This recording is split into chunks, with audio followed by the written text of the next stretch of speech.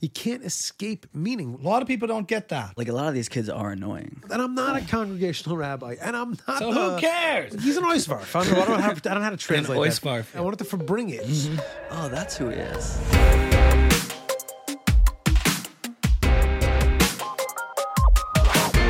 Welcome back to Buckle up, baby. episode 41. We are in luck today because we have an incredible guest with us, a longtime listener and friend of the podcast, Rabbi Judah Michel. I'm sorry I had to introduce you as introduce you as Rabbi. I know that's No, it's good. It's professional. yeah, It's good. understood. Endorse me on LinkedIn. Welcome to Buckle Up, Rabbi Judah Michel. Thank you for having me. Yeah, this is exciting. Yeah. This is exciting. Yeah. Where do we start? Well, I want to start off because I think a lot of people have perceptions of rabbi, Jews and non-Jews alike, right? There's this idea that when you take the mantle of rabbi, you somehow become pedestaled by everybody around you. Come what? Pedestaled? Oh, okay. I thought He you said something says else. pedestaled, right? I thought you said something else because that's a. Pedestaled? Pedestaled, I think. Okay. Pedestaled. Off to a good start. So I maybe thought that's what you were picking up on. let's No. just to go here for a second, if you could elaborate on the various types of rabbis that exist within particularly the modern Orthodox Jewish community, from pastoral to other types, and the kinds of roles that I you've did been not see this involved in. coming, but I'm open to this. No, it's going to get Well, real. it's an entryway in. Yeah, trust It's an me. entryway I'm in. open We'll to see Does where it, feel, it takes feels us. more formal than you thought? No, so we could do this. I mean, the whole idea of being a rabbi Yeah. implies being a teacher. It means someone who takes responsibility for the transmission of an idea or values. It might mean somebody who is the leader of a community, or somebody who plays the role of some formal, teaching or instruction, or somebody who is a decisor of law. But essentially, like, to earn that degree of rabbi is like a professional degree. Yeah. Meaning you take tests and you pass those tests. Right. But it implies that you're somebody who's living up to that information, that content, that you're a person who's a person of values and ethics and a standard bearer and everything like that. Yeah. And part of the transmission. But really, it's about taking responsibility for an idea and for people. But that's not what you were asking, was it? Well, no, I was, because it does come with a certain territory that other kinds of higher degrees do not come with, which is a sort of call on your own character to be elevated and hold yourself to a higher standard. Yeah. Whereas an academic, a doctor, lawyer, they have a higher standard professionally, but personally, they could still almost be whoever they want. I wonder if you find that fair of us as a community to ask of rabbis to almost be better than the rest of us. Bertrand Russell had there's a famous anecdote that Bertrand Russell, here we go. I'm not familiar with his work. I know the name. it was a theologian and philosopher, and spoke about ethics and Yeah. living a certain way, and Liberal. but was also no, he was also like a real I don't know what the real oisvarf. Yeah. I mean, he was. You're going to do that one for us. He's an oisvarf. I don't know how to translate that. Oisvarf. Yeah. I can't say the other. He was a. We don't have Yeah. He was sponsors. no good, Nick. Oh, okay. No good. That sounded like a negative word. Yeah, he was- we'll leave it he at was- that. Let was- them look it up. But there's a famous philosophy of not social justice. What's the word that he had a certain philosophy about? Our society is only as good as how we take care of the poorest and worst out among us. But in his personal life, he was a jerk. He wasn't a person who was like a very nice guy. So he was once challenged by a fellow professor. I don't know if this is an apocryphal story. He was once challenged by a certain professor saying, like, you talk about the society, and you talk about culture, and you talk about ethics, and you talk about morality, and meanwhile you're like an oisvarf. I like this word. Oh, it's very. You just good. titled our episode. It's a good Oisvarf. substitute for it. Okay, I got it. And he said to him, well, he guy was apparently like a professor of mathematics or calculus, and he's like, did anybody ever ask you why you're not a triangle? It's an idea. I'm telling you an idea. Rabbis are held appropriately to a different standard, because when you're dealing with content that's not just ideas, but that's living those ideas, ethics, morality, representing, so to speak, what God's will is as iterated through Jewish law or through Jewish life or living or information. You're expected to be somebody who embodies that. Fair or not fair, it's not just about achieving a certain level on your LSAT or GRE. Right. It's like, how much are you living with this content and being able to transmit it over and embody it and give it over to other people. And and yeah, behavior is sometimes is an important part of the packaging. Right. And You got to pass the bar of God's law. yeah, it's not just the message; it's the means also. Right. So tell us about when you're not being a rabbi professionally, and you're not with your family. What's Judah Michel's life like when it's just you with 3 hours free? I'm here. Chilling. But to set us, for people who don't know who you are, I want to get to that. I just don't want to add in front of it, just to get you to where how you got. Did you write me a bio like you did for Ben Vago? I love that you saw it. I'm saying, I thought that was excellent. It was one of the That was one of phenomenal. the weirder starts to a It felt podcast. very uncomfortable in the room. I was like, I wanted to hear. Like, It made it so good. It was so good Yeah. to edit. It was just like Michael's reading this made-up, tongue-in-cheek I was story. not born in and the he goes, 1950s. I wasn't born in the 1950s. My father was. I wasn't born in the 1950s. My father was. But actually, that's actually my grandfather actually did fly planes. And you're like, huh? He was like BSing the test, but got some answers right, and it made it very interesting. Yeah. So your background. I mean, so we talk about, not to hijack your question, but just for a moment. Please. Just because for some more context here. You haven't been in the role. There's certain rabbis that are in certain roles that I think the standard is sort of at its highest. You have educator rabbi, and then you have the pulpit pastoral rabbi. Yeah, that's not me. And, on one level, yes, on all those levels, you have to hold yourself to a standard. But on a certain, for the pastoral rabbi, for example, they can't even have real friends. That's hard. That's a hard sacrifice. So I'm just curious, your experience in the rabbi role has been primarily in education, right? Yeah, I mean, only really. I was never a congregational rabbi. Right. Even in the educational role, and know each other from that from that time. Yeah, you were like, how old were you? Like 17? I thought you were like 40 probably. Wait, Rabbi Judah Michel was your high school rabbi? I never had you as a teacher, but I think I was in 9th grade when you were there. Yeah. And I think that was your last year there. Yeah. He's a good guy. He's doing okay. I was a good guy. He's in 9th pounding grade. away. I was a became good a guy in rabbi 9th because grade. I wanted to have the opportunity to affect people in a positive way. I love people, love being around people, I love meeting people, love the idea of sharing with people and being shared with. I feel like I'm like that. I thrive on that. And I got excited about Yiddishkeit, about Judaism and Jewish ideas, and I was passionate for Jewish ideas, and it just kind of seemed like a natural way to go about it. I never had in mind to be specifically a rabbi of any specific type of thing. That it kind of ended up that I was in Frisch, and I loved it. I was a student at Frisch, and I ended up being a teacher there. Just a couple years later, using the faculty bathroom was a thrill. Yeah, I'll show them, and having being there with all my old high school teachers was like, it was something. Yeah. Like there was something about that. And then we got married, and I was very fortunate to end up in my in yeshiva in Israel. My in-laws had a yeshiva in Israel. And it kind of happened we had other ideas of where it might go. I was wanted to be a campus rabbi, wanted to fabring with the college kids, meaning I was in my 20s. I wanted to, throw down and have a keg party and show the beauty of Yiddishkeit and bring people and enjoy people. And when you say fabrang, you mean hang in the best way possible. Yeah, I wanted for the folks. I wanted to enjoy. I wanted to fabring it. And that's a good shirt. That's your merch right there. Bring it. And create a positive access point for enjoyable Yiddishkeit. And you can't have that without the transmission of ideas, without the study of text or Torah instruction being at the center of it. And it wasn't even a love of learning necessarily that drove me to become a rabbi. A lot of times people love learning and they become a rabbi. For me, it was kind of the opposite. I wanted to be a rabbi even though I struggled with some of the frontal learning, and become more and more in love with learning Torah as life has gone on. In fact, I enjoy learning Torah, and I think I learn more Torah now than I did then, which is ironic because most people learning Torah when they're in their academic years, their yeshiva, their college years, and then as life goes on, you kind of have more responsibilities. For me, it's kind of the opposite. Now that I have less of a formal rabbinic role in the world, I'm finding more of an attachment and a freedom for Torah because it's less about feeding the professional need to keep up, and now it's really something which has become passionate. So I was never a congregational rabbi. I was a classroom or a shiur, which is also a traditional kind of lecture rabbi. But it was always very much, I aspired to not be top down. I didn't think that I was able to be or worthy of being a top down kind of a guy. Too political?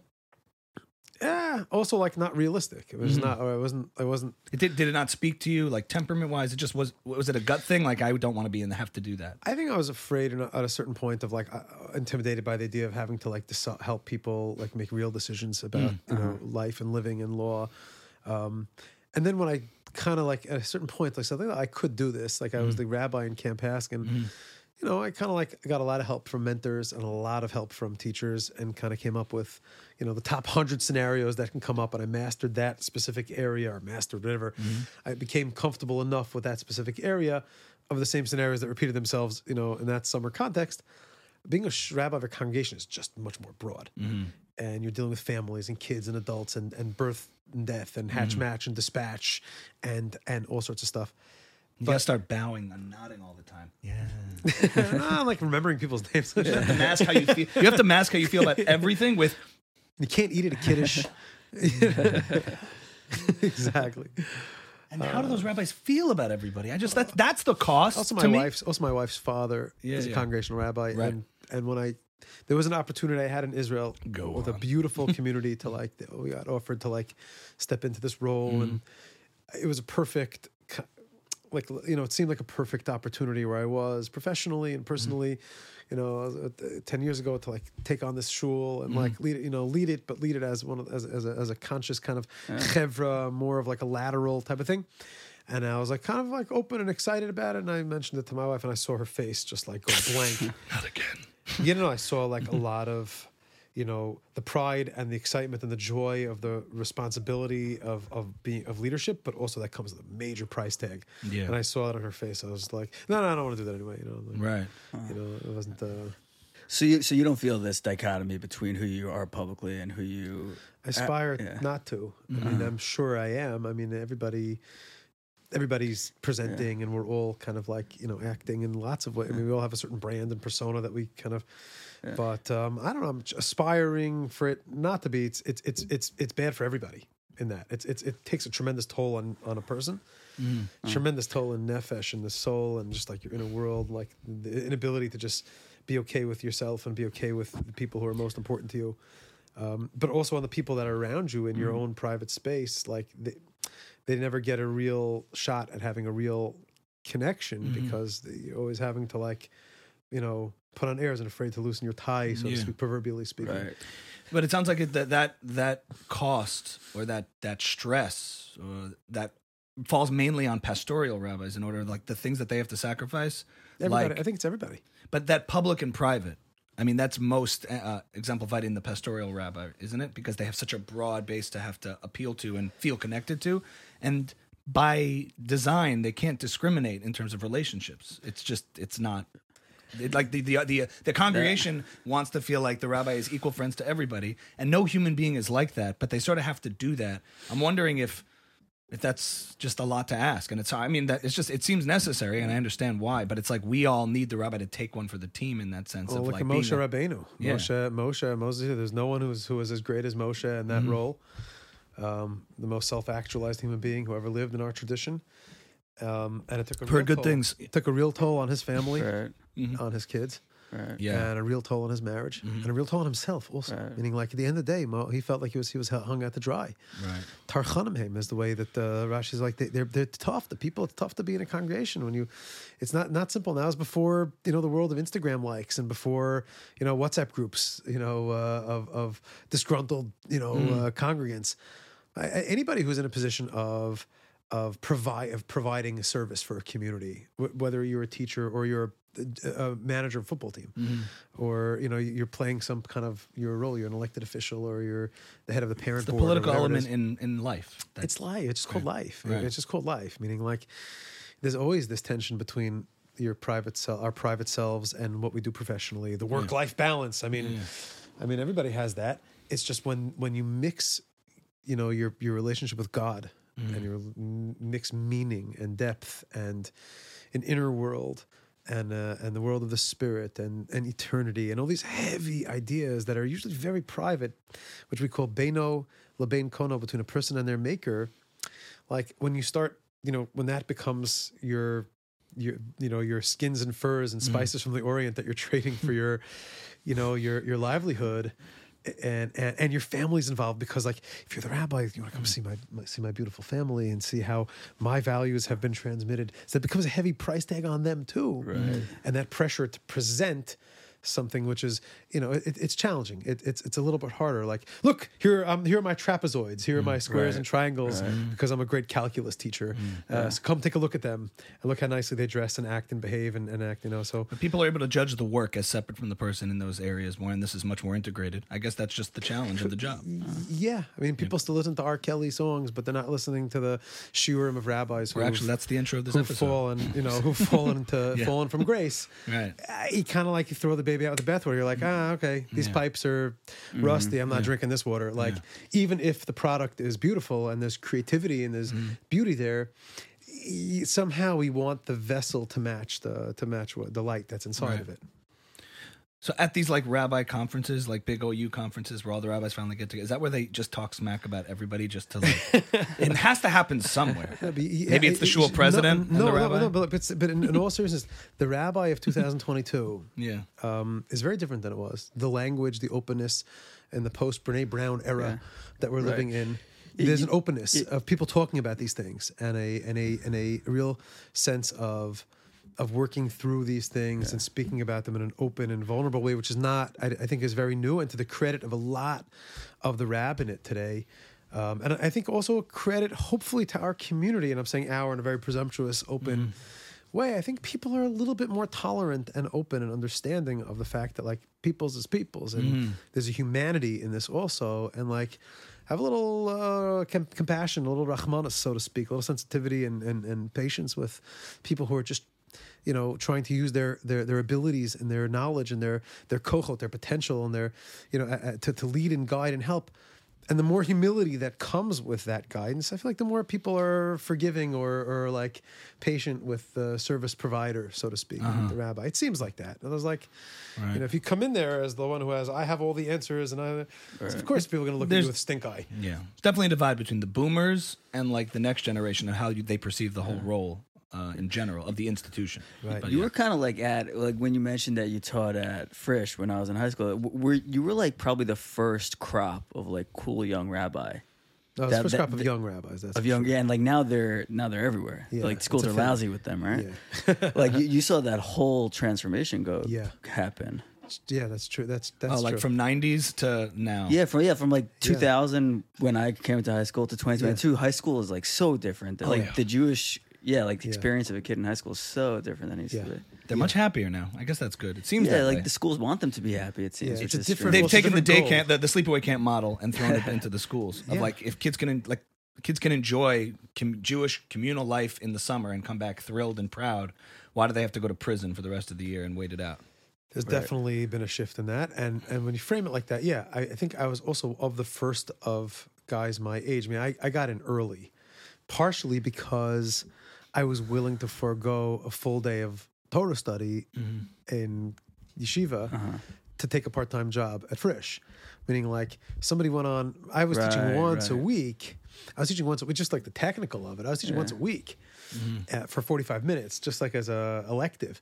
And then a woman went on, Mrs. Finkelstein went on maternity leave. She had to, like, whatever it was, bed rest or something. And they were like, who are we going to find at this point in the year, 2/3 of the way through the year, to cover? And I'm like, pay for gas and tolls. Like, I was happy to miss, to be honest. And I had a great time. I had no idea what I was doing. I didn't have a graduate degree or smicha, rabbinic coordination. Oh. But a good rapport with the kids. And I was definitely a stopgap. And You were like Reb, not Rabbi. I didn't go with rabbi. Yeah, I went for it. Yeah. Judah also. Yeah, I You used introduced your myself. first name. Yeah. Well, that's, yeah, very much so. That's What's it. that about that every time you address a rabbi, you have to say rabbi, but they say Judah? Yeah. No, but I mean it. You mean it. I mean, you loathe being called that, but like every rabbi, they'll introduce him by the name, and then you just have to know. That's just like a little game. Yeah. Well, I think Unless you're like a also- board member, then you can drop a first name and it's a power play. Haskell, how are you? Really? No, you have to give benefit of the doubt. When people when a Rav someone goes into the rabbinate, I mean, more times than not, they're going for good intentions, to help, to make the world a better place, to teach Torah, to help people. meaning, and people are people, people are people, but the to have somebody, consciously choose, woman or man, to choose to serve the community and sign up for that, and be under the microscope and the judgment of it all. There's not type of glory that you might imagine, and the paycheck certainly doesn't pay. And really, it's from ideology and it's from good intention, and. In LA it does. No, I don't. But do you think there's guys who are like, I really like learning Torah. I'll become a rabbi. It's like, sure. Hey. No, become an accountant. Yeah, they forget. Yeah. And then you start to see this like little internship program of someone who gets up to speak, and he's like, oh, oops. Right, exactly. No, really, it's but that's then again, you see that changing. It gets filtered like out you mentioned that it's changing also. It's changing also. People who are great Talmidei Chachamim don't necessarily make great rabbis. People who are great rabbis aren't necessarily the smartest guy in the room or the most wise guy in the room. It could be someone with an open heart and compassionate and somebody who, wants to empower others and is complimentary and has a good eye for people and judges favorably or can host people, make people feel comfortable and teach. And teach, like the Lubavitch Rebbe said, if you know Aleph, if you know the first letters, then teach Aleph. If you know Bet, teach Bet. If you know B, teach B and A. Like there's such a thing. Not everybody has to be an expert in their field in order to be an impactful guide and mentor and teacher. Certainly speaks to us. We've been called out for our lack of authority on anything. Yeah, we don't know anything about anything, and we talk about it for like almost an hour a week. Yeah. But that's the point. Yeah. I mean, we are reflecting sort of a I don't know, proud ignorance about many things, but a curiosity. Yeah. You got to start somewhere. We're curious. We're not authorities. Yeah. It's fine. Yeah. Was there anything else about Reb Judah's daily routine? No, I don't know if I got what I was looking for. What were you looking for? Dig, Michael, dig. Are you going to say bad things about rabbis? Because I'm not. No. We'll close with that. No. Yeah, we have a whole round about that. The naughty list. I want the worst of the I guess more like more what you do to decompress. Like when you, or I guess like more, is rabbi so part of your identity that when you're on your own, you're thinking to yourself, like, in your own mind, you call yourself Rav Judah, like, or is there no. When you're, I don't. I mean, I've become more self-aware these past few years. Yeah. I take time. I mean, one thing I'm very consistent with. I'm not consistent with many things. I'm consistently inconsistent. One thing that I have become quite consistent in is checking myself through conversation with Hashem, speaking directly to God, meaning without an intermediary, without a text, just like direct, straight up talk, and being very honest there. And that honesty there, and also with my wife, with my partner, being honest. I was not for many, many, many years, like most guys, like most people, like. In what sense were you not honest with yourself? Meaning, like, just trying to put my best foot forward all the time, and always, keep the pace pumping and up, and and that's not real, but a little bit more open about the struggle and about the hardship and the fear. Fear is a big thing. Speaking about the pachad, fear, and the self-consciousness of, and the doubts and the questions, spiritually speaking and theologically speaking. And, the way you think of things when you're 44 is different than when you think of them when you're 34, you hope, and then different when you're 24. And sometimes that's awesome. Sometimes that's disconcerting. Sometimes that's like, unsettling. So those types of things, like sharing that with Hashem, talking directly, speaking straight up about that, and with partner, like, definitely keeps things more real and more honest, and more grounded to truth. And then from that place, I think that's where real growth and real connection, comes from. Like, so you're trying to strip away a lot of the. We use Headspace, the app. No, but it's a lot of stripping away of those outsides of those titles and those accomplishments, and not that it's not meaningful when you get validation to come speak in a big synagogue or a big gig speaking somewhere, or some coverage somewhere, or somebody quotes an idea or something like that. That's meaningful. That's real to me. That's important. But the more in private place and like the decompression, the more I'm able to like just take it off and strip that down, strip that away. The more you're able to like emerge from that private place comfortable with yourself. When did that shift? When did you decide to start that process? Or what inspired you to? I think I always wanted that. I don't know, we always all aspire to like get back to. I read Walden. No, I was just reading I was reading that when I was in high school. I couldn't do it. I mean, I liked Fugazi. Like I aspired to just like I wanted to strip it down. Forget this. Screw Ticketmaster. $5 a ticket. I'm nodding Fight about the- Fugazi. I don't know what that is, but I'm nodding. I'm saying like I was looking to like I don't know We either. both are like, I was no, like, what are you sure. talking about? I don't know. I don't know. What are you Fugazi talking is. about? You're gonna have Serious? to go. Well, we could nod and pretend like we do know. Yeah. And- Oh, right.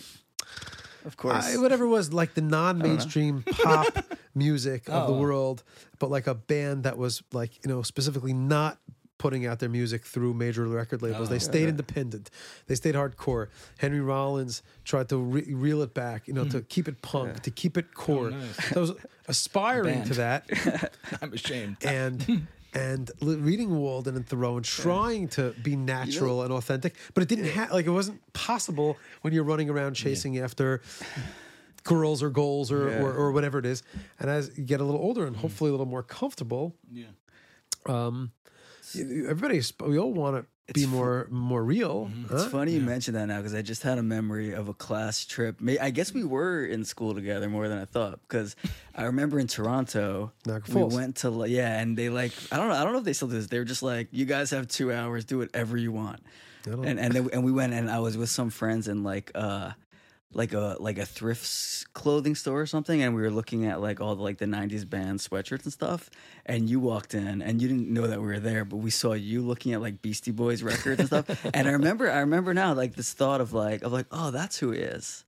Yeah. Like, oh, that's who that guy is. Like, this is what he likes. Yeah, I mean, But, like, I I didn't, listen you to know? check your. I mean, you can listen to my workout playlist. Exercise is new in my life, also. I mean, aspiration. Brass monkey. A little bit later. Everyone, check your head, like a little bit, like But yeah, I don't know, like Yeah. bring out that side. I have like a, Right. Yeah. I mean, it's I think also kind of making peace with yourself and kind of restoring a baseline of where you're comfortable and everything like that. I think that was always aspirational. I think like the older you get, hopefully the more comfortable in your own skin and maybe confident in a marriage and comfortable in a marriage and a relationship and it doesn't mean regressing or that doesn't mean like chucking all of your accomplishments and spiritual. Yeah, but I think like building something which is authentic and real and tethered to the inner world. Even if that is not, the way you thought it was going to look, when you're younger. Yeah. Yeah, Michael, you asked when it changed in a precise way, if there was a particular... It's a process, it sounds like. But I do want to... Your 10th grade trip to Niagara Falls. He walked in, he's like, Beastie You Boys. saw me and went, oh, this is who I So am. what you want? You held up a record, you're like, I got to fight for my right to party. I got to do it. That's it. No sleep till If Crown you Heights. remember on that No sleep trip, till Crown Heights. on that trip also, You remember it? of course I remember that trip, very much so. Yeah. I very I have like a love affair with Niagara Falls. Also, Yeah. I feel very deeply connected to Niagara Falls. No, but I really. Sorry for laughing. No, That's it's powerful. surprising No, to hear. it's powerful. What? I had a blast Nature? also. I had Yeah. a blast. I remember we like I remember saying like for the program we let everybody or encourage everybody to go by themselves, go take a walk around Niagara Falls and have a few moments by yourself. Yeah. And I said like experience, feel what you're Yeah, I feeling. remember that. Feel what you're feeling. Just process, come in contact with this experience. I remember people like, what? I have a feeling you saw Michael in a mirror looking at you, looking at records, and then he walked away and you were like, And he's here going we to be are. okay. And here we are. But I do want to shift into this area because there's a fascinating like part of like chapter in your career, the gap year in general, where I do Yeah. feel like Are we just talking about me this whole time? Yeah, what else were we talking I about? don't know. we can talk about other things. Yeah. You, Yeah, you you can, can- you can yeah, throw is- questions at us. yeah, But is there I'm anything so you wanna curious talk about this. Talk about cool stuff. I don't know. This is Well, going to be cool. This is the type of stuff we're interested in. Yeah. Not Sorry. the rabbi Anybody stuff. else? I Maybe don't know if went a there's little anybody out there. Okay. deep. I was going to Doesn't just ask matter. because you were saying, was there a time because you spend time in this like gap year, which is what in the religious Orthodox world that we come from after high school, we go for a year to Israel to find ourselves. 10.0 on the Jewy scale right now. Of 100%, but this is a. I'm not going to hide from who we are. Red Sarachek tournament coming up. But you're no, that's I checked out before that happened. But the year in Israel where Jews go to find themselves, and you spent all this time sort of mentoring students, did you feel like you had to hold yourself to some standard in which you had your life together in order to make other kids feel stable? for such a long time. good Like question. we all perceive the administration and the faculty that way. They're the people who are going to be our rocks and our guiding I don't know lights. if anybody you know. saw me like that. Are you kidding me? Yeah, for sure. Of course. For You go and you're sure. like, like if the rabbi is like sort of, or the teacher or whatever is bestowing stability upon you as if like you got it together or like you need to work on this. Like it's scary because it's a very powerful and dangerous dynamic in some way. Yeah. You have all these impressionable kids, and I saw a lot of kids go through it and come out fine, but also alter the trajectory of their life in ways because they think that by 18 they're adults and they're making decisions. I have to like have it figured out. And what you just alluded to before was it takes a long time to figure things out, and you're constantly doing it, even as an adult. But you don't realize that when you're an 18-year-old going to Israel to find yourself. Right. No, the year in Israel for the modern Orthodox or centrist Orthodox Jewish community, the gap year, is the single most impressionable and powerful experience that a young person can. And it's changed the trajectory of the community in terms of Torah observance and seriousness about Yiddishkeit, about Jewish practice and Jewish life. And it's an amazing and extraordinary thing. And like everything has a price tag along with it also. I mean, like there's always that comes along with it. And for me, it was the greatest experience. I mean, we had 10 years and loved teaching Torah. And I loved teaching Torah there and in that context. And the relationships that we formed there were so meaningful. And the chevra and the community and the guys. And it was really, it was amazing. Yeah, I mean, really amazing. And I think this hat is from an old racial, you had former students who brought you out to LA for an event where this hat was given out. That was that. That's what all that just meant. No, some of all the most impactful relationships we have in our life are from there, and still, and it was real, and yeah, I think like at a certain point there was a lot of pressure, on me. I mean, I'm not making it about myself, but I think like I skipped steps, and definitely have been honest about this in a way that I think is sometimes jarring. For people, it's validating for. Yeah. But yeah, there was definitely a pressure, and I don't know that we handled it well or didn't handle it well. Yeah. We certainly meant well and certainly tried our best. And my wife is an extraordinary person. And we hosted a lot of people, and we learned a lot of Torah and grew a lot with people, and made mistakes along the way and had a lot of learning curve along the way. But definitely, I think emerged from that. With a lot more a sense of self, but stepping into a role at age 22 to be a teacher, and then age 24 of being a yeshiva rebbe, even if it was like, the second tier, an adjunct, an afternoon share, or a associate professor, in the night share, whatever it may be, definitely created a pressure, which I don't know that it was all bad. I mean, it definitely definitely forced us or me into like a certain role of like maintaining a certain standard, and and then you kind of turn around and assess your life, and that's appropriate to assess and reassess and say, hey, that was really great and beautiful and awesome, and maybe there's other ways that I could use my abilities or make a go at it in life. I don't know if you don't know, you some nursing home or something like that for me to get involved in. I don't know. You didn't sell out. You bought in. Oh yeah.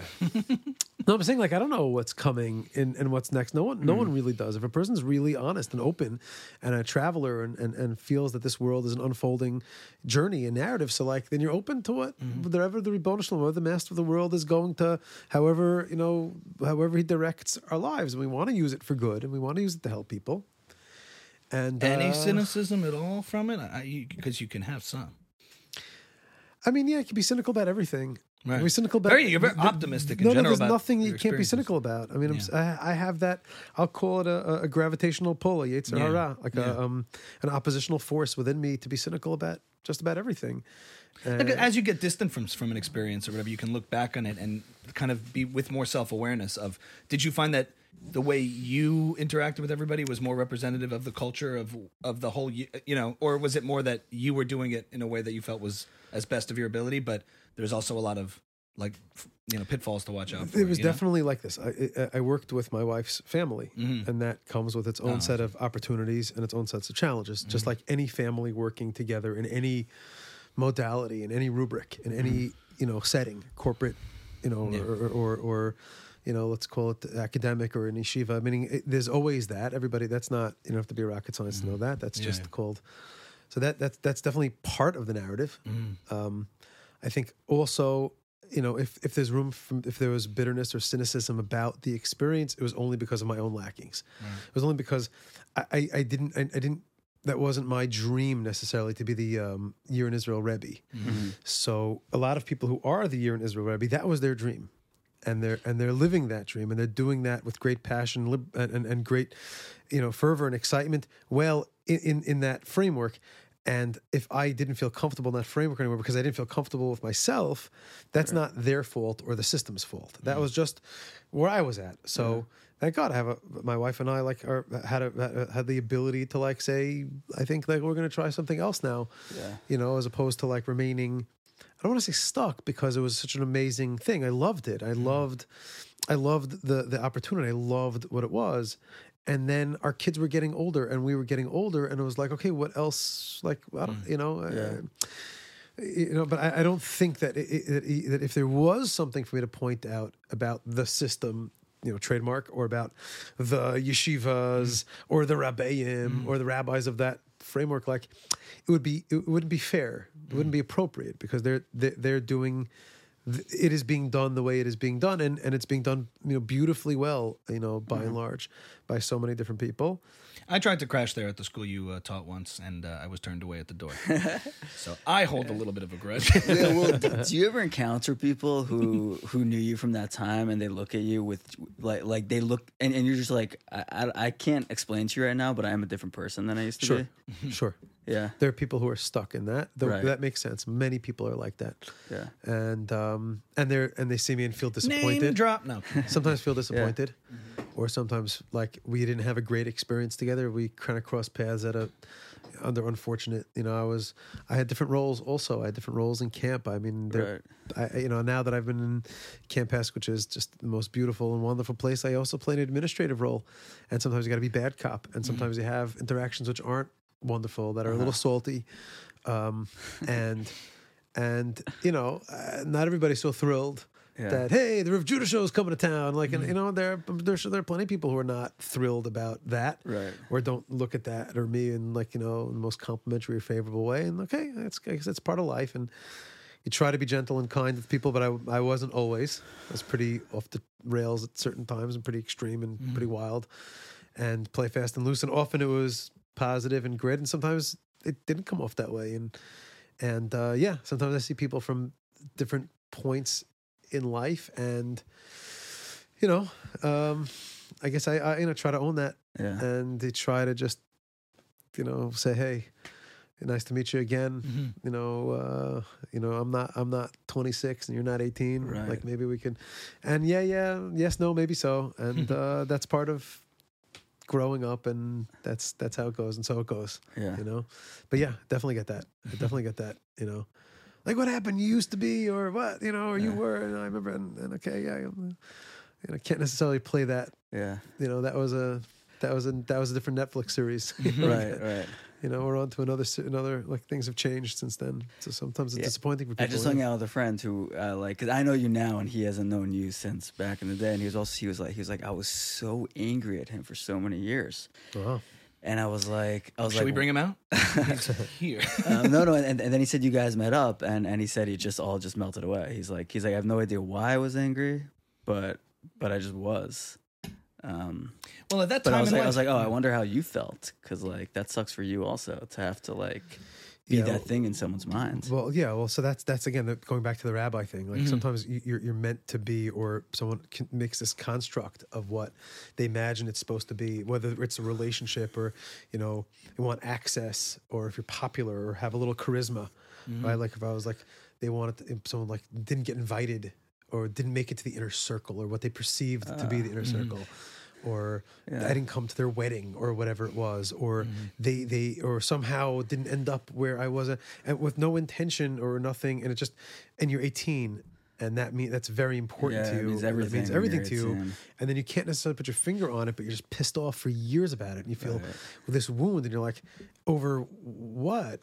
Or you're mad at the yeshiva because of I don't know what, because they called me out for going to college, secular college, or he said something in a parsha class that took personally, And at that time and place, maybe it made sense. And then like, kind of like you move on, but not everybody necessarily moves on. You know, like, Well, you're coming from a world that when you're 18, like time has such emotional weight because every year is measured and you only get one freshman year, one sophomore year, one junior, senior, 1 year in Israel. And then like everything is measured by that. So if you're not like winning or doing or feel like you're maximizing the experience at a particular point, as opposed to adulthood where you're just kind of in a wash and you'll go through like ups and downs, but you don't feel this sense of urgency or temporariness to it. Yeah. And if you feel like you're missing out at a particular time, it kills you. It's like a crushing feeling. Yeah, also, I said dumb stuff. I mean, I'm sure I said, you know, I'm sure I said, like, you know, it's like imagine just talking and talking and talking and talking. Like, I'm sure I said things which are hurtful. Right. I mean,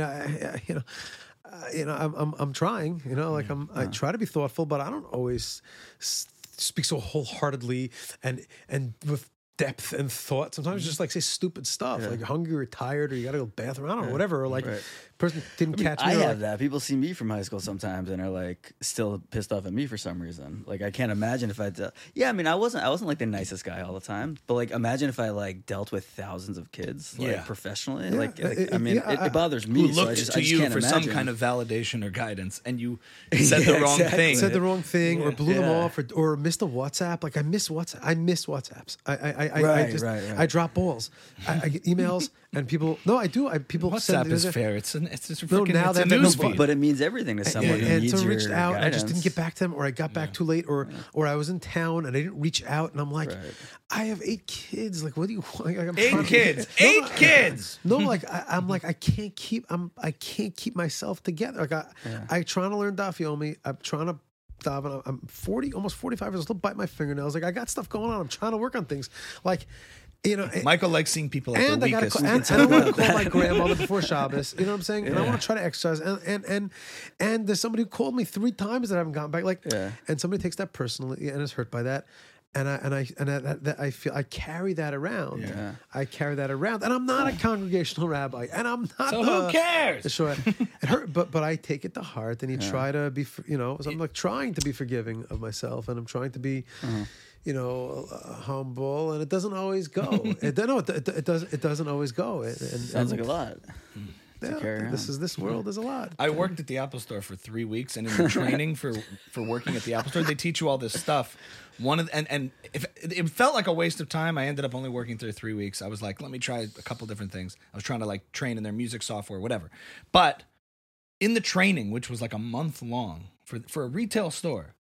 One of the lessons learned that I guess it was made it all worth it was they said whenever you're in confrontation with anybody or you have an issue with somebody, always assume positive intent.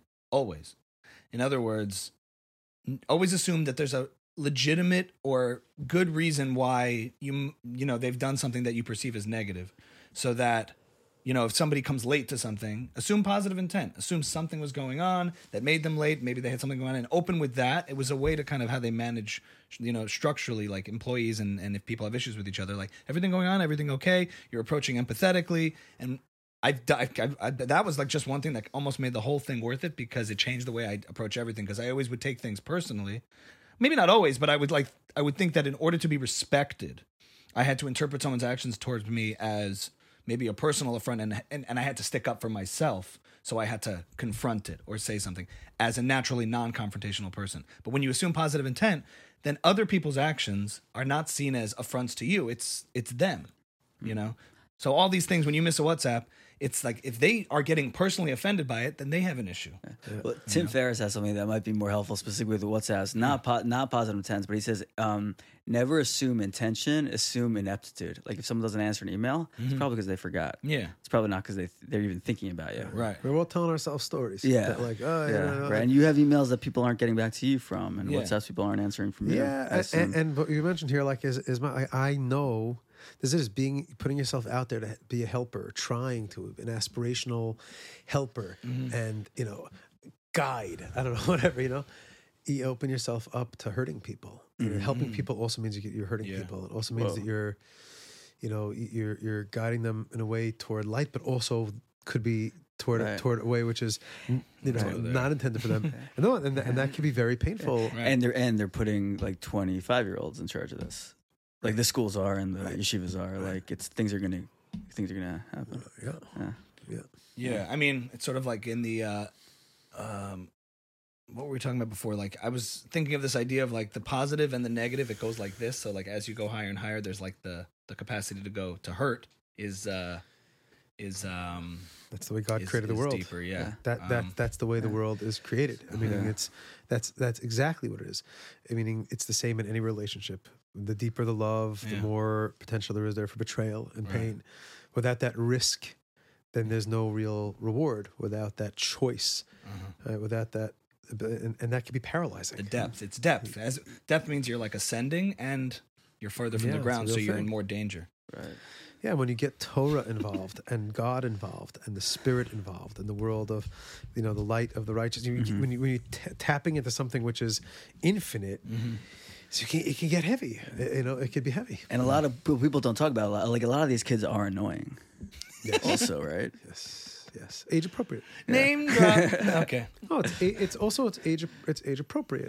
It's age appropriate. we're still talking about like I 18-year-olds was like just trying to joking, I looking don't for know. guidance in the year. I don't know, I was just or just joking. anyone trying to be in touch with you. It's true.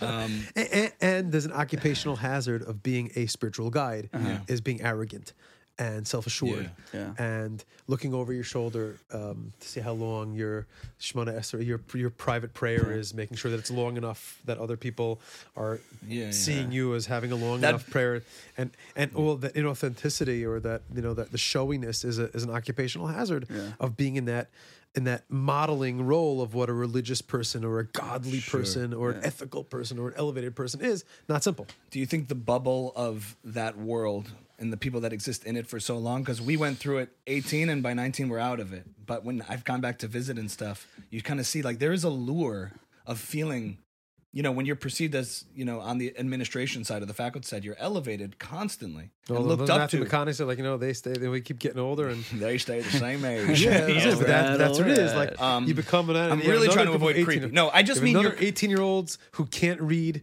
Talmud, and you just get older, and they just get like Dumb and Dumber. Pardon me, and you're like you feel this artificial sense of like knowledge and this artificial sense You know of the elevation. answers Is there a lure there? Do you think that keeps people there, and that they come out of that world into like the real world, and it's like, oh, here I'm just a Joe Schmo, but there I'm looked up to. Sure, there's got to be a lure. Of course, Of course. There's an ecosystem Right. of that also. Absolutely. See, I miss out on it because I've gone the other way of like I'm like anti-hero worship, not anti-hero worship, but like I don't have mentors specifically because I think I'm afraid to be let down by them. So like I miss out on all the guidance, but then I avoid all the hurt from it. Always been like that. I think since like my camp days, like having like experience with like counselors and stuff, I very much went into yeshiva being like I'm not here to find like a teacher, like I'm gonna do my own thing and like but then you miss out on all the good stuff also. Right. But you've also, I mean, if I be presumptuous, but you've also cultivated a very strong network of friends. True. Of True. Chevra, meaning- True. Maybe that's why. And there's mentorship, which is, which is also For sure. Oh, Michael's always much more Wow. trusting of peers than authority. I mean, much more. I'm not trusting with authority. Oh, you're trusting of peers. Of peers, But of peers, quite yeah. the flip side. Yeah. Meaning Your I- friend's advice means a lot to you. Yeah. I would think. Yeah. Right, meaning the Venn diagram of our crossover is a lot of like is chevra, something that I'm Right. jealous of or that I've always been enamored by. Of your your extended network is just how beautiful it is that guys get together like that, and there's like this almost we're figuring this out together, and I find that to be very meaningful. You don't and feel like beautiful. you have that? 'Cause I would think you have. I did not have that. I'm beginning to cultivate that now, but that I did not have that. Part of the price tag of being in that role, it was what friends we have. We had 18-year-olds over at our house every single, Right. weekend. There was no space. There was no space for collegial kind of fraternal peer interaction. A lot of friends, Friendlies. yeah, I mean, I have a million friendlies, but there wasn't the opportunity to like really spend time talking to friends. It was always about the guys or about the, where we're up to in the program in the yeshiva, and on one hand, that's very powerful and very beautiful and shows a lot of commitment. On the other hand, you're missing out on that other modality, that other opportunity to develop and cultivate relationships, which kind of can keep you in more honest check. More on an Friends equal, can call your developmentally BS. equal. Your in a friends are sense. going to call you out. Yeah. You know, Your friends can call you dude, you know, or whatever. They're However, going to call you Judah. yeah, or like, what are you doing? You know, or Right. and They'll make fun of you. It's good. reintroduced Yeah. that more formally in my life, and Yeah. and have run away from peers and friends who continuously like push product. Like I wrote a book, and like so that also pushed my public persona forward in a certain way. And you're on these podcasts, and people look at We forgot the book. We forgot the book. Yeah, these podcasts or whatever, you know, like, and there was like people like, but like specifically resisting that because it's just not true. It's not real. Here's something I had to share. Right. Yeah. Here's an idea. Here's something I wanted to put The into book the world. is called what and can be bought where? No, but it was specifically written in a way which which was trying to be honest about where I'm saying like, here's what's happening together. Here's something I'm just sharing my own experiences, some thoughts and ideas. Because I think like craving or was craving that No agenda. It's just you. Like, you know. craving, like so I'm saying maybe you don't have that Rebbe mentor, you know, top down figure, but the similar effect is of friends who are pushing the agenda forward. No, that's a good point. Yeah, and I was very lost, I think, until I found a friend who was like, this, like, we're doing something like that. We're getting together once a week. And I was also skeptical of that, but really, like, the moment I sat down. That's nice. No, You found a friend? well, what are you talking about? What, you Until said I you were found lost you? until you... Yeah, like living on the Upper West Side, and then our mutual friend Isaac was like, we're doing this thing You're called welcome. University No. of Perm, and and no, it really, I don't think about it that way, but it really kind of was life changing. Of toward like, the conscious goal of growth. You're talking And- about Upper West and- Side. yeah, Perm. among friends who can thought you were also talking about Buckle Up, but make that's fun fine. of you, and also you can also be honest with them and all that. Like, and toward the ultimate goal of growing. yeah. Meaning, even if that's not stated, or meaning just- we're not yeah. just sitting here sitting around being stupid. We're not sitting here like a. Having friends when you're married too is also really, really beneficial. Like when you're married and having other friends, nothing like kills the tension of nothing kills a fight than like going to hang out with a bunch of friends and then you're home and it's like I always like there's times when like you have to when the leaving the house is one vibe. I say nothing until after the hang and then you can just like then it's gone. Yeah, I'll be in such a bad mood sometimes, and then a friend calls, Yeah. and then with my wife, and then by the end of the call, I'm like in a great mood, and she's like even more mad at me for having gotten into a better mood through the call. That you know what doesn't I mean? help, Mike. I'm talking about together. Sometimes also the stress of having to get somewhere. You're late. It's all these things, and then after a hang, it's like all that unnecessary stuff is gone. And that I've always noticed is helpful. We've joked about like you have guests over so you can cover up your marital issues, right? You can pretend like nothing's wrong. Hi, come on in. But on a serious note, it's helpful to have like to develop those relationships too. Yeah, that can help. It's funny. We're like at a different stage where that's not happening. We're not. I mean, it's hard. Marital enough bliss to get 8 kids. Marital bliss. No, we circled the wagons a little bit in the last number of years, and what does that mean? And it means that like we kind of. Do you know what that means? That means on Shabbos. No. Like Shabbos is a time where it's really just us, where it's really just our family, because we have 4 kids who are over high school age already. We're in high school and above. And to get everybody on the same page in the same Shabbat. You have a to be company, not a together. family. Well, it's just like Small business. people are An busy. Our LLC. kids are people. Like they have things, they have Yeah. friends, they have jobs, and they Yeah. have school, and they have schedules and activities and things. So like to get everybody together, like to introduce friends and outsiders, so to speak, Yeah. into our inside zone, it kind of it takes away the inability for us to be really natural and just together and strengthen those bonds of us and together. Right. So we've really curbed that over the last number of years. We barely have company anymore at this point. We barely have friends. Well, you have 8 kids now. Yeah. Well, 8 is going to do that. That's going to. it's not the number. Yeah, It's no. the conscious saying like we're going to invest our time and our awake hours here on Shabbos. into the cohesion of.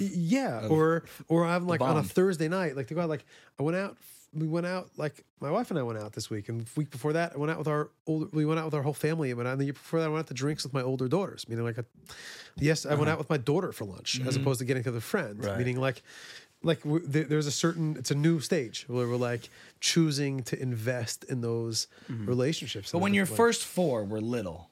we had boys over, we had Rishiva There you guys go. all- Distractions, distractions, all day. Yeah, all day. Okay, so you were there. All I day. get it. All Because we talk. all day. We talk about the stresses of young kids, and Oh you my seem to God. be like a pretty phenomenal father. Your kids seem pretty close with you. I guess that's the only I hope so. gauge. I hope Yeah. so. I think we love spending time together. Yeah. We do. I mean, we have our things. How do the youngest? How old's the youngest? Our kid? little, he's 5. It's 5. To what extent is the second 4 different experience? 2.0. Oh, totally. It's our second act. We The always second say it. We're round of getting it kids in the this first time. round. I say it Oh. all the time. Like, okay, we're doing this right. So what's doing it right? To young fathers. Again, it's like, to go back. This is not about an indictment on the system. It's just me. I think we're older also. Yeah. So it's like whatever. more consciously investing our best selves into our home as opposed to like putting out, so to speak, for others. And instead of presenting an experience to others, we're just actually doing it internally. And I consciously and constantly find myself like having these flashbacks to, like, especially around holidays. Shabbos is for sure, but holidays and times of the year where, like, okay, sukkah building, there's always guys coming to our sukkah. We had 20 people sleeping over in our sukkah. Now it's like the last few years, it's just me and my wife and our kids doing that, building and creating that space and cultivating that experience together, as opposed to it being something which was, You basically live in a seminary, though.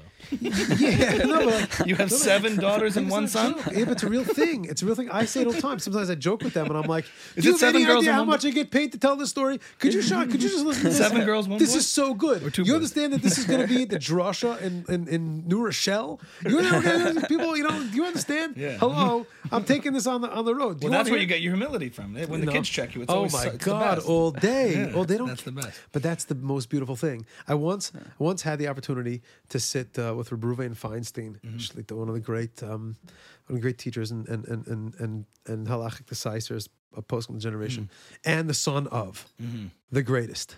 The son of Ramosha Feinstein, the greatest in the generation. And it was at my in-laws' house. He used to come every year for Shabbos, and he was newly married. I was there. I think I've shared this before. And I was all excited. I had like a list of questions. I was 22, newly married. It's so cool. I get to be there. It ended up the best parts of the Shabbos were like schmoozing with his wife in the kitchen, like just Right. getting her off record, just Right. like her riffing in the kitchen. I hate this my life. wife. Or tell my wife, like, oh, you're teaching special ed? Don't teach in yeshivas. Don't teach. Work in the public what schools. I wanna Better hear benefits. that. Better benefits. The public school. Don't they? They're gonna make you crazy if you work in yeshivas. Whatever. God rest her soul. She was a righteous woman. And it was. So I asked him. Like, I started like throwing questions. Like, right before benching time. Like, dessert was on the table and it was a little bit more chill. And I started like throwing questions. And he had this big smile, Reuven. He said to me, you're speaking about the Gadol Hador. You're talking about the Posek Hador. He was my father. Like he was it was almost like he was my dad. He was my Abba. He was my tati. He was like first things first. Like before he was my Rebbe, he was my father. So like he related to him, and he was related to as a child, as a son, and then he learned from him as he got older in terms of like the more frontal learning, and that's I don't want to say like I chose that. That's like that's what's happening. It's like I'm not the rabbi of my children. Like we're actively encouraging them to go find their own sources of inspiration and let our house be our house. Let it be comfortable. Let it be a positive place, but let it not be a place that's like loaded with too many religious expectations. You told a story that I actually think to myself that I find comforting for myself sometimes, where your daughter came home and was like I don't know, did she call you Tati? No. Or like Abba. but like, did you hear about this Abba. sefer, the Nesivo Shalom, which is like a The Netivot Shalom. Netivot Shalom, yeah, and like it's like a pretty like classic text, and you're like, which house did you grow up in? Where have you been? I'm like, like- hello. We have 2 sets of it. I came into this marriage, and Ima did with a full set. Wait, she knew it too well, or No, like she hadn't heard anything She you heard said like her for teacher. 18 years. Her teacher and mentioned it. I'm like, teacher- hello. Yeah. Hello. She heard- I know him. I was yeah, there. I've been talking about this I met forever. him. Right, To go right. through I met him. The father filter. I met him. I have all of those. I have all of this farm. Look, they're underlined in every single page. I I feel like if my daughter comes Hello. up, have you ever heard of the bass?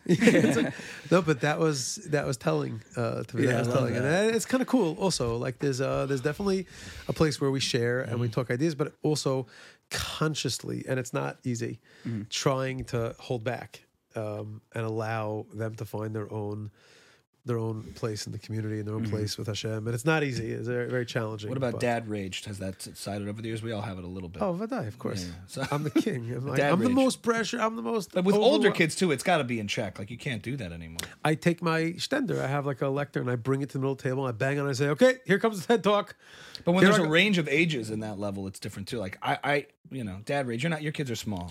Your kids are too small for dad It's rage. real. Dad rage will happen. Thankfully, yeah. It's real, but often that just happens either because they're living some trauma from Yeah. our past, or it's because some crazy an unfair expectation of what I imagine it ought to be, which has nothing to do with reality of where my life actually is. That disconnect, like that pressure point, happens there, and it's ridiculous. But when you summon it to teach a lesson, that's like one thing. If like you're trying to teach a certain element of respect or development, but when you're doing it because you're stressed about other things, and they're just that's when I feel real. That's when I feel bad about That's that my rage. world. Yeah. So I have my Rebbe, like, once said years ago. He's just like, it was the couple days before. It was like 2 days before Sukkot, which is right after the high holidays, right after Yom Kippur. Everyone's starting fresh. It's supposed to be this like new, beautiful, fresh, snowy white.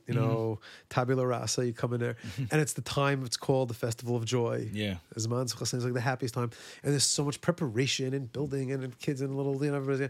It's beautiful, and it's just like, I don't know, you're like a volcano. It's gonna erupt for no reason. So he's just like, come into your house. He always says this before holidays. Come in, and just make an announcement. Abba, Dad is under pressure right now. Abba lachutz. I'm gonna today. Something's gonna happen. I'm gonna snap at somebody. It has nothing to do with you. It's because I'm crazy. I'm crazy, not you. It's not you. Just know what's gonna happen. I'm gonna sound like a lunatic, and just nothing to do with you. Just know it has nothing to do with you. If you see it happening, just like. Get me something to eat. Get me a cold drink. Turn on the air conditioning. Whatever. Just smile. Sit there. Listen to me. Smile at me. I'll catch myself at a certain point. We're both going to look at each other. I'll apologize, and we'll move on. Just know that it's going to happen, and it really has nothing to do with you. Yeah. And it happens. And it's sweetened almost. It becomes a it's funny not- thing. Dad's gonna blow. Yeah. No, but just The mom rage we just accept as a Same. default. recognizing it, being aware of it. You get the awareness of it, create that presence and the presence of mind, and almost not judging it, which is the core of mindfulness. It's just like What happened, Michael? You'll wake saying these- it. Yesterday, I set this trap for flies, with kind of poison in it on a shelf, specifically Yes. so my daughter couldn't find it. And I come in 2 minutes later and she's drinking from the trap. Yeah. And I don't think it was poison. But that's in not the end. ragey. She's so how old is she? Well, She's I in get four. mad at myself, Yeah. and Yeah, of then course. I wanna yell at her. I know I didn't say anything, but I got But it's when they I got have worked up. they have a way, like the closer that they are to you, like you said, like the deeper, like a kid can just get right to it. So And also, in ways I don't have a temper, but they can just find the button right away. and and do there's it. buttons you don't even know Yeah. that we have Yeah. that they can press. No, thank God I have that with my kids, and I went out to lunch 2 days ago with our oldest daughter and said that to her.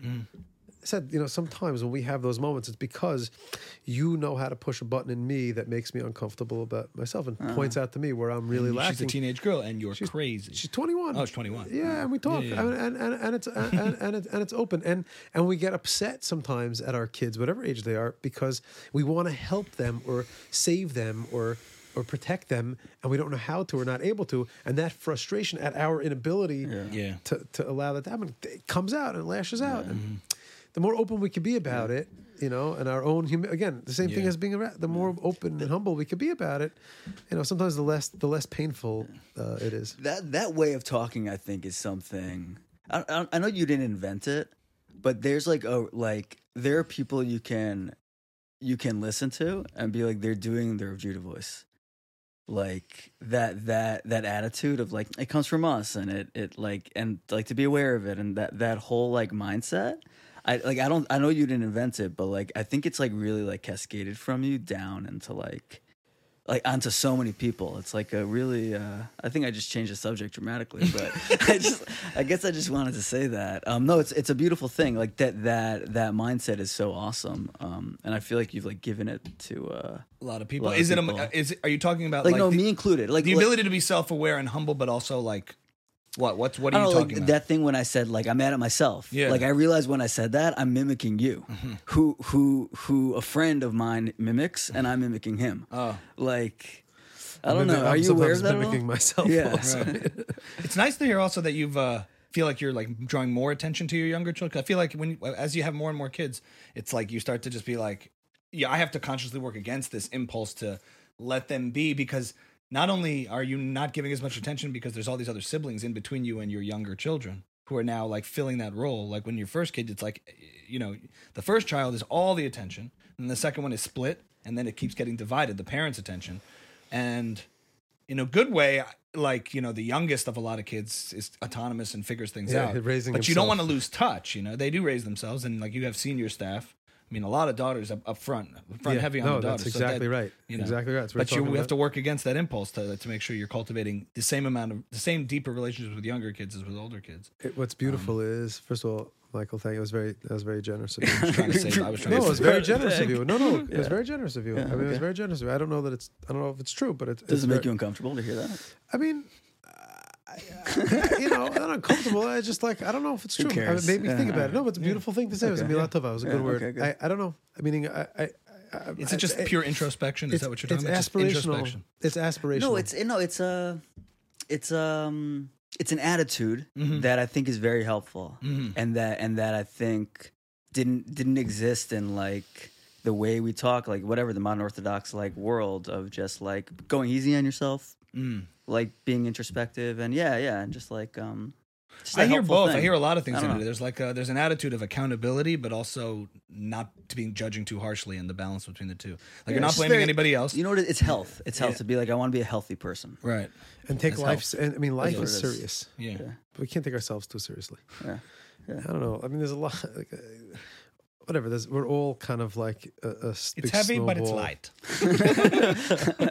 No, it's the same thing with what's called being stringent in Jewish law, meaning to be serious about it for oneself, but to be more open and more forgiving of the people around us. To be serious about joy, to be serious about all these things. Correct, Take even the light things seriously. It's it's an interesting. But I don't know. I know that we're all kind of like a result also of our surroundings, and we're all kind of hearing from and learning from each other, and there's definitely that openness.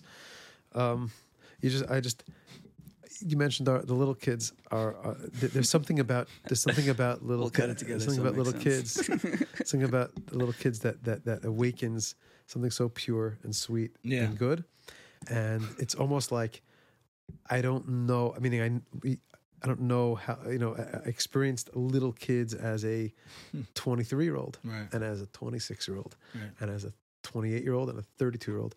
And now I'm experiencing these little guys as a person with a little bit more chokhmat chaim, a little bit more experience in life. It's a whole different experience. You're basically their grandfather and their father.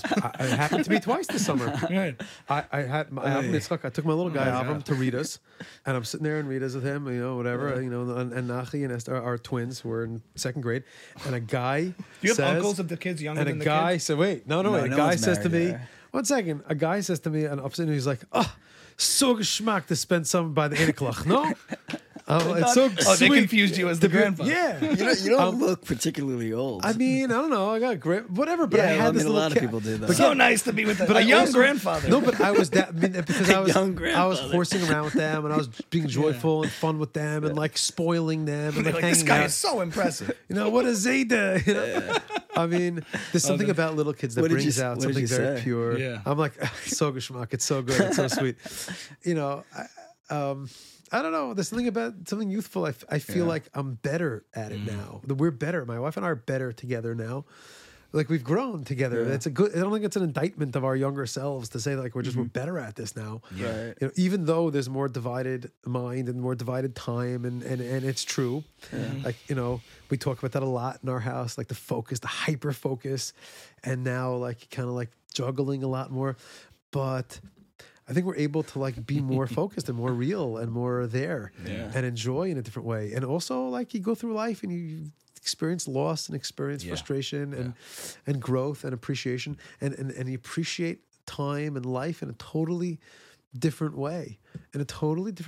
Doing stuff with our younger kids I never did with our older kids. Maybe less. I don't know, less time, more time, but like definitely different time. Definitely different way of being with them.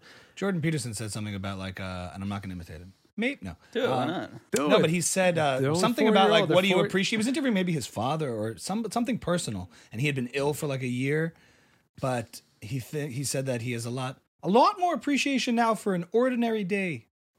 A lot of people don't get that. Like an ordinary day. No, he also has so out, much more. Yeah, like he also pointed out that like your kid, when a kid's 4 years old, 5 years old, like that's it. You have one shot at you got 4 years, man. That's it. Then it's over. All the time. Yeah, You're screwed. To make them into a good person. Right? Yeah, those first 4 years, you can't get that back. And I actually, I mean, it's a good sidestep into this maybe more controversial societal conversation about how, like, we're talking about the joy of having kids and really appreciating that and not taking it for granted. And I'm just noticing in, like, the public debate now, there is this weird moment happening in, like, sort of, you had years of, like, a feminist ideology of, not being focused on family and children, particularly geared at women, but now you're seeing all these conversations I just see between even women amongst themselves arguing about have they been sold a raw bill of goods about like being told, oh, career driven, career oriented is the primary focus. And if you watch enough Jordan Peterson, it's not like he's necessarily discouraging of that, but just remember, life gets very long after 45. And while I've had a great career, there's nothing more important to me than having a family and a continuation of narrative and all these things. But I'm just seeing this sort of, reawakening. It's a response. A wake-up call of... It's a reaction. Hey, what the hell? Yeah, it's a reaction. It's like one of the best things you can do as a human, and maybe it's not for everybody, but it's probably for most people. Yeah. The idea of focusing on men and women, building a family, having children.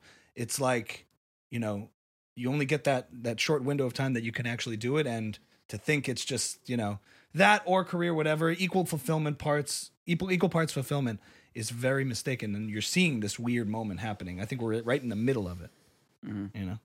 Yeah, there's definitely a reaction to the whole boomer generation that's accomplishment driven, and you see that as expressed in the reaction or the response to the world of technology and social media.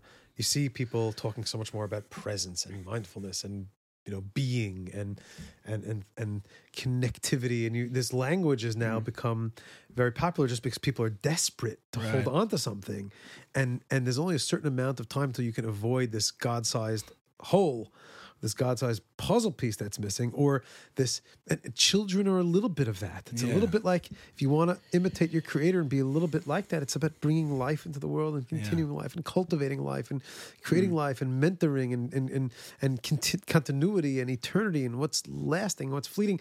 You can't escape meaning. Human beings are built to have meaning, are built to have transcendence, are built to impart and give over and continue. Like that's the way God created the world and the human condition. Children are a big part of that, building and creating and making money and expanding. It's also part of it. They're fundamental to it in some way, it seems. God created us to put in the world to build, to cultivate, and continue. But there's a difference between our physical abilities and the world of the soul. And you have a significant other, someone to share that with, someone to express that love with, a partner or a spouse or a wife or a husband, whoever, whatever, however form that takes, and some form of passing on or sharing what you have in the world. There's an element of transcendence and godliness there, which touches infinity, and there's no replacement for that. I definitely remember growing up in like teenage years when you mentioned the idea of like, oh, well, on Friday nights through Saturday, like I keep Sabbath, I keep Shabbos. When you're mentioning to people who don't, it used to be looked at as like, oh, well, that's lame. But now when I drop that to like people in their 30s who are so consumed with technology and social media, they say, that's amazing. Oh my God, I wish I could do that. As if it's like some nouveau, it's become cool to unplug, which is a new thing. We used to be like, that's like, that's lame. That's anything with religious impulse to it has this thirst out there that I've been seeing in the secular world. As like growing up, there was such a push against religion as like the secular movement was pushing and becoming more ascendant. And now you're seeing all of this. Like it manifests in all these different ideological movements, but I think people are thirsty for being virtuous, community, family. But the world they is find chaotic. it weird. It's untethered. Right. When it's the world is too much chaos. Untethered in chaos. No, but there's no end in sight. Like at a certain point, you're just like, what is the end game for this implosion of like humanity taking place around us? It's like totally nuts. Yeah. It's like Yeah. you look around and just like, what on earth? Like, what's the end? Like, hello, men are not men, and women are not women. Right. Like, there's the up is not up, down is not like everything is inside out, good You and just evil. canceled our episode. They're gonna flag this. Good and You evil. just Everything is misgendered crazy. the episode. Yeah. The whole world is upside down and crazy and inside out. And people looking for stability, meaning, home, a place to be, a place to be rooted. Yeah. Community, tribe. friends, mentorship. All this is about being rooted and having stability and a sense of like, okay, is there a path here? Like, is there method to this madness of being in the world? And like the children and a family create that. I think that's for why a Jordan person. Peterson became so popular too. Where Ozzy took me to a talk of it, she asked me, okay, wait, tell me again, who's this guy? What's he about? I'm like, Rebbe for the masses. It's the only way I can describe it. Like, why is his messaging so resonant with so many people? He's giving sort of spiritual depth to a world that was purely secularized for so long, especially in intelligentsia. Like, it was just all, you could get all these great ideas, but without God, without spirituality, without religion, because it didn't, Without veganism. it just didn't belong in that category. Without veganism, yeah, he eats Brother's only, eating a lot of meat. yeah, he eats only meat. He eats Nothing still- but steak and olive oil, and that's that. That's true. And not club soda. Have you ever gone carnivore? Have you Like ever? last Thursday night, we went out to Harvey's Smokehouse in Yerushalayim. yeah. I did like 2 hours of carnivore. I was like on Atkins for 2 hours. Because you feel like when it's beef or meat, whatever, you could just Went strong, you yeah. could go strong. And it's still hungry 2 hours later because you didn't have bread. You didn't have the burger bun. You're like, no, what am I eating? I don't know if I relate. So Shabbos he without- doesn't, but I do. Shabbos without the challah, like you're still looking for something. It's huh? hard. yeah, Okay, I went off the rails over here. I hear that. That's what we wanted to. You wanted to go off the rails, Buckle right, up, yeah. right off the bat. Yeah. No, we came in real strong with the rabbi stuff. You know, I was Apologies worried for that this was going to go in a direction because I was looking at through the old episodes. Most of the people that you mentioned, I didn't know from. Like the creators and like the stuff like that. Yeah, I'm not. I just don't. I know enough to like sound relevant sometimes, but I didn't really know most of the things that You were worried about what? Just feeling like a fish out of water, not knowing what we're talking about. Yeah, like what we're talking about. Yeah, yeah. Like Oh, I wasn't yeah. sure. No, I mean I'm being serious. I don't mean Yeah. that. I watched some of the stuff. I'm like, wow, I don't know these people. I haven't heard. I just don't. You know what I'm saying? Like I've heard of them from you. Right. Yeah. Well, that's good. We are curating the creator economy for people who don't know anything about it. Yeah, I like That's doing good. that. Well, that's what it was. I mean, I know you. I like you. So I was like watching That's enough. your things. It was I didn't watch the original ones Right. or hear about those people. Yeah, we usually like summarize what the people are saying though. Anyway. Yeah, I also don't know. care. Meaning, like, doesn't Yeah. I can't. There's only so much space. You know, like, only so much time and space. I've, I've people that I love and that are my friends that are putting out real things in the world that it's hard to find. Like that, Dr. Benji Epstein on Duncan Trussell. Yeah. You know, that's like a real thing, a big thing in the world. Like, it was on for a week until I had it, and I downloaded it. I still haven't had a chance to. Yeah, I'm the same way. You know what I'm saying? So like, let alone all this other chevra who are, who are whatever talking what they're talking about. Right. You know, Well, one of the themes we bring up a lot, to reoccurring theme on this, and in starting the podcast, was the discussion around people from our community and the types of jobs that people do and careers that they go into. You're talking about the things that like we're putting out into the world. I'd love to hear your take on it. Just, I'm not fishing for compliments or Let's hear. even feedback, but I'm just curious what your, perception is of modern Orthodox Jews. That's who we are, and creativity, in the world of creativity, and this weird relationship where, parents, especially boomers, want well-developed, well-rounded children up to a point, and then you got to get serious. There was always this mentality. I wonder, you deal with a lot of creativity young is kids a real now. Question. It's a real thing. The limits, the buckle up. Meaning, I don't know what the intention of buckle up. But like, are there limits? No. Like, are you like trying to put a limit and a safety, like a safety mechanism on going too fast? There are. I think that muscle in our brain is there of like the impulse. we can't be too honest or too dirty or too whatever. Well, yeah, I'm saying, because we are that's a part big of thing. I this. mean, you're speaking. Yeah. You're a member of a community. You're Yeah. a member of a shul. You're married to a righteous woman. Yes. Your kids go to yeshiva. Yeah. You daven in shul. You speak at the. You make impersonations of the rabbi at the shul dinner. Yeah, sure. And you push the limits. Yeah. You're not so buckled Yeah. in some of on your other parallel accounts. Here we go. Bring it on. No, I'm just saying. Yes, and? is that wrong? No, not and. didn't. Just I thought we were going for no. I'm research. wondering. No, I should know. I thought for myself a split second, like, okay, what am I getting myself into over there with these guys? I didn't think you were going to say yes. For a split when Ami second, asked no. you. But then I said, but I know Ami. I know I trust these guys. These are good guys. They would never do something to put me in a situation that'd be uncomfortable. And if they do it, I would say it. If we were wearing like togas when you came in. No, togas are fine. There's an element of me which is a manifestation of a very Belushi-dick way of being a Yid, of being a Jew. That's not the problem. Togas are the problem. No, it's when things go PG-13. Yeah. It's when things get too PG-13. I unforforely I think I'm trying to be. I'm trying to. I get it. There's, and I don't want to say there's- Vart from this week's Torah portion, but there is about. I do struggle there's with it a Torah little. portion of like going out to war against your enemy, and there's the story of the captive beautiful woman. Mm-hmm. You know, the proverbial Marine that goes to Vietnam and goes to the Philippines and Mm-hmm. comes back at the Korean War and comes back with love you long time, Mm-hmm. whatever, one of these, and we have that in our parsha in the Torah, where there's a captive woman who comes back, he brings her home, and the Torah has like, well, how do we deal with this? There's men at war is a certain reality, you know, the carnivorous, Right. you know, sexual temptation of like domination and the spoils of war go to the victor or whatever, and that's part of the ugly reality of war, which is ugly, and that's in the Torah. And the Torah discusses that as a metaphor for you know, a person dealing with their Yetzer Hara, with their lower inclinations or with their physical or the sexual drive. And my Instagram relates to Yeah, this. what do you do? And then you take her, and then how do you incorporate her into your Right. life? You know, there's a whole process to kind of, you know, temper your desire and whatever it is. You can come tomorrow. I'm going to give that at 11:30 in Ahavas Torah. But there's a very sordid kind of complicated situation over there about how you deal with this one, and the Kabbalists relate this as a metaphor. And here's where I think it relates: is this it's called the Eshet Yifat Torah, the woman, this beautiful woman who has been taken into captivity, and the Kabbalists relate that as a metaphor for all of the beauty in art and music and humor and literature or ideas, everything which is beautiful and creative and exciting in the world, which is gorgeous, right? Which expresses the beauty of the soul, which has fallen into captivity, which has been captured, so to speak, by the side, of impurity or of negativity, and how that beauty can be reclaimed, and how that beauty can be incorporated into one's life in a healthy and appropriate way.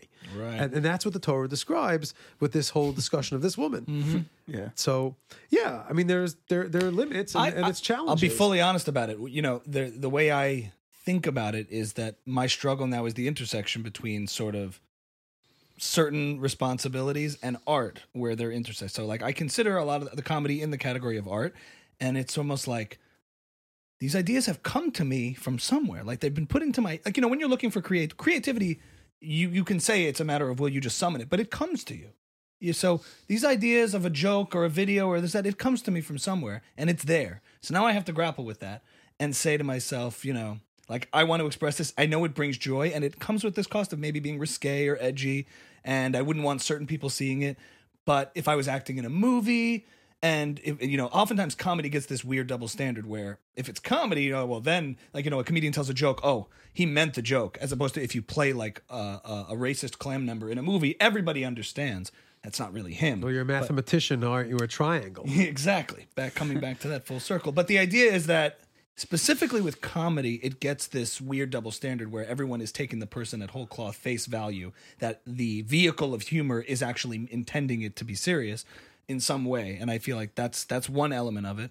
But then the other element is like, you know, I am pushing it a little bit and I am aware of it, but I'm also like, you know, I assess each time as like a cost benefit of like this.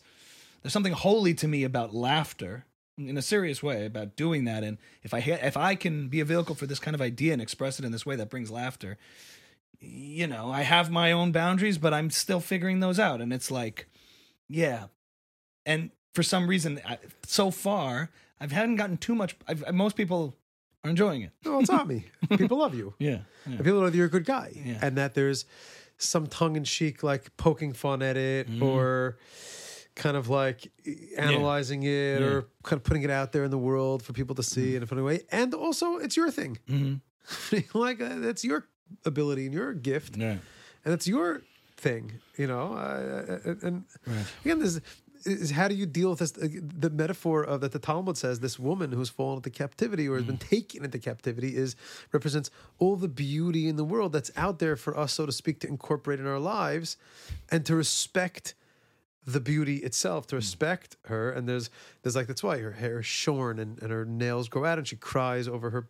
She almost like, I don't know, transitions, but kind of like is incorporated or moves into it over. It takes a month, and there's something about that specifically this time of year before high holidays of the complicated give and take and tango with what the lines of appropriateness for that and the definition of beauty and art and what's appropriate and not.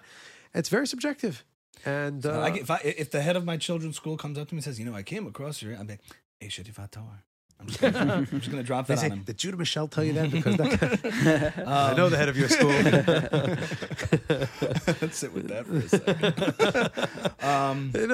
Yeah. Understood. It's good. It's good. But also okay.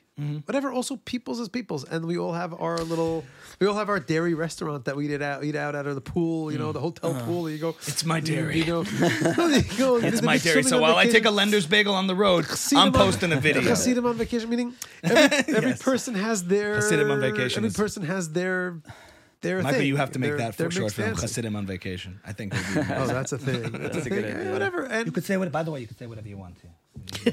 By the way, it's a hotel lobby here. You can say whatever you want. Mixed crowd. They're good with it.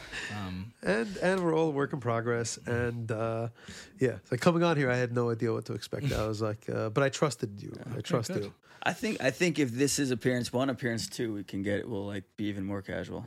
Okay. Get into take my shoes off. I don't know. We'll talk about other topics. Non-rabbinic. Non-rabbinic. Yeah. Anything else on closing final thoughts? I had one question. I don't know if we have time for it, but I'm learning your book now. Tshuva, the pathway to Tshuva. Baderech, that's okay. Baderech, available on Amazon.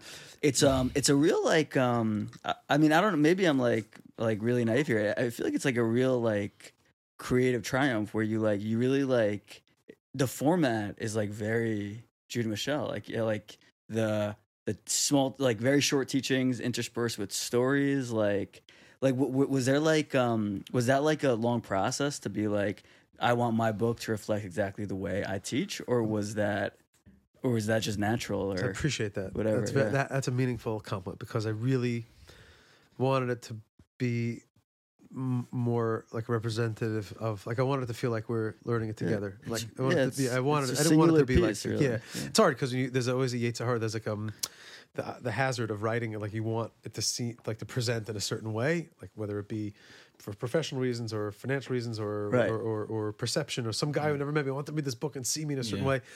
So, there were some times like those. There's also whatever I tried to not try too hard. That's really what, not to have too many mind, so to speak. Like, but to just kind of like put it out there and put it down on paper, and the way that I would want to share it among friends or they want to share it among in a presentation, and surprisingly felt very comfortable with how it came out. With the feel, I said to the designer, like, I asked him, is there a way to like make the stories separate, almost like a pause? Right. And originally there was a little pushback from the editor, like, really, it should be longer. Like, you want chapters to be longer. And I'm like, nah, I want somebody to be able to pick it up and put it down and not feel guilty and not feel pressured and just kind of like have it as nuggets and enjoy it, either intensely. I think there's some real content in there and there's some real, food for thought, so to speak, and some real, different way of looking at things or some Torah ideas in there. But it's also, if you just want to read up and read a good story or play some type of drinking game where you could like, every time there's a 90s music reference in there, you can take a shot. Fugazi. It's in there. There's 2. At least. Is there a YouTube Clips version of the book? Because I'm all about it. That's what you should know. There was during COVID when I was writing it, I'm like, I want to put little QR codes, on the bottom, like on the footnotes. Yeah. And have a back, like whole pages of QR code footnotes where you can click it and get that Seinfeld episode. That's speaking Michael's language. Get that Seinfeld episode or that or like that Chappelle reference or that, Henry Rollins line or that, there was somebody wrote me such a serious note, like, someone sent me a message, like, questioning about the title of a certain chapter about being stuck and whatever that I called flies in the Vaseline. I want to know if it was a reference to the Gemara referring to Amalek as being a fly that's attracted to an open wound. And, and if so, he thought that the Medrash here and shared this whole idea, wrote me this whole shtickle Torah, this whole idea. And I wrote back, I just sent it back the YouTube clip of the Stone Temple Pilots Flies, the Vaseline song. I'm like, also. Great song. Meaning also. Right. But when I think of being stuck, I think of that imagery. And that's the nigga. Yeah, it was very honest also. You weren't hiding from the way you grew up and your own references and all that. I thought it was really brave. I wanted it to be tshuva, meaning tshuva is very much that itself. And the book is called Baderech. Baderech, Pathway Towards Tshuva. Along the pathway. That was a big discussion also. Yeah, I heard a clip about that. Yeah. Toward, it's not a destination. Right. It's along the path specifically. Yeah. Because the path is this, what's disingenuous about the idea of the path to tshuva? Tshuva being repentance, Hebrew for repentance. The path. Yeah. Or that there is a place called tshuva that you achieve, that you acquire, that you get to when it's done, as opposed to it being something which is perpetual and constant and always happening. Which we talk, I felt nothing. It's just the process that is the thing. Right. The destination is really not much. Can we turn it into a Netflix series? I'm gonna work on that. Just speak to Dr. Benji. Maybe he can get make it into a. That sounds like a nice place to talk about Bruno, end. But we do talk about Baderech. Yeah. Exactly right. Along the path to tshuva with Rav Judah Michel. Thank you so much for being here on Buckle Up. We are out of time. We can't wait for episode 2 on the follow-up. And that was a great conversation. Yeah, thanks for coming on. Thank you for having me. Being here. Thanks for having me. Do it again. We usually do this weird thing with our fingers, but we could do handshakes. We could do fingers. Why not? That's Can I get involved with that, or is that weird? I'm open. That's Buckle Up episode 41 with Rabbi Judah Michel, a.k.a. Judah Michel. Thank you for being here. Thank you guys. The Rosh Hashanah special, the High Holiday special, and who better than Rav Judah Michel? Thank you so much, everybody. Buckle up, baby.